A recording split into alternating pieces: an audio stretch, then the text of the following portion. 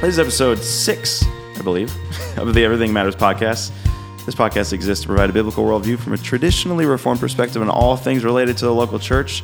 And as always, we have the three amigos, me, Blake LaGrange, and we have... Me, Drew Gilmore. And then... Jonathan Rourke. And we'll see how fruitful of conversation we will have today, because today we will be debunking myths. And this should be a series for the next few weeks. The first one we're going to do, and this is like as easy as it gets. Okay. All we need to do is just provide our insight into these myths. And the first one is Philippians 4:13. I can do all things through Christ who strengthens me. Classic. It's obviously a Bible verse, so it's not a myth. Yeah, not a myth in itself. Yeah, 0% myth. But what are we about to say about this verse? Where do we see this verse A easily? misinterpreted verse. Bingo. Okay. Okay, why is it misinterpreted? Where do you see this?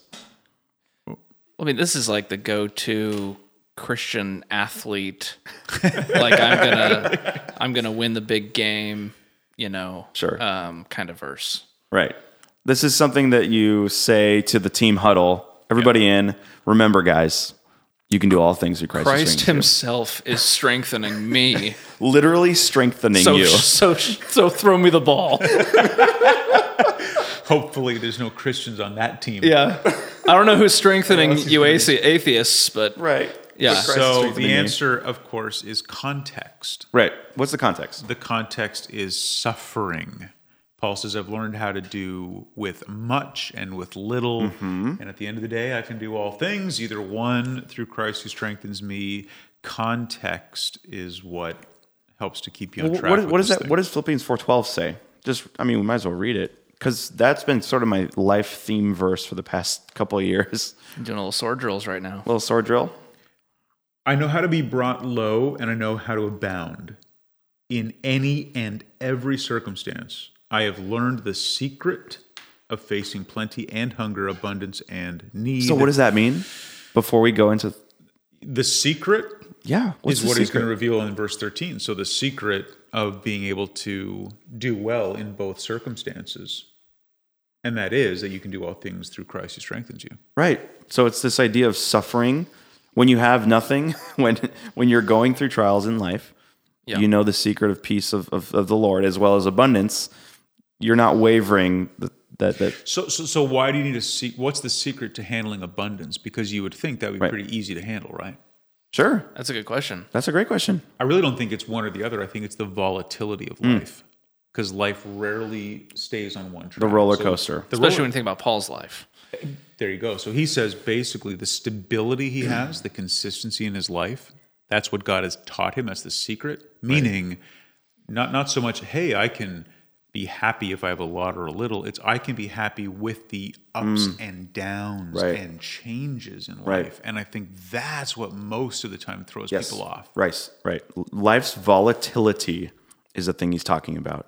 And normally when folks have a lot of things or things are good, we go, yay, life's good, right? Or like when people ask, No how need for are strength you? now. Right. Well, how are you? Things are good. Just got a promotion. Like, had a good week. It's based off of your circumstance. Yes. And then that, conversely, how is everything? Oh, not good. List circumstances. Yeah. The Christian says, whether good or bad, I have all things through Christ who strengthens me. Have you noticed that most people, when they say they're blessed, it's always for good things? Right. You don't hear people say when they're going through a trial, Right. I'm just so blessed. Right. Count it all joy. That's something we throw out too, is this blessed, hashtag blessed. We'll have to get into that one episode. Yeah, that'll be a Like, good just one. unpack that word. So should we put this on our cars? I can do all things through Christ who strengthens, just because it's been misinterpreted? I don't want to put anything on my car.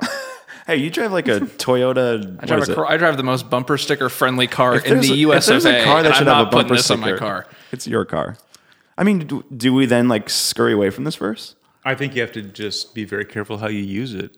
Do we put 12 and 13 together every time we use it? Maybe you should. That would give Maybe. some context. Should we not tell it to our children when they're running the field? Yes.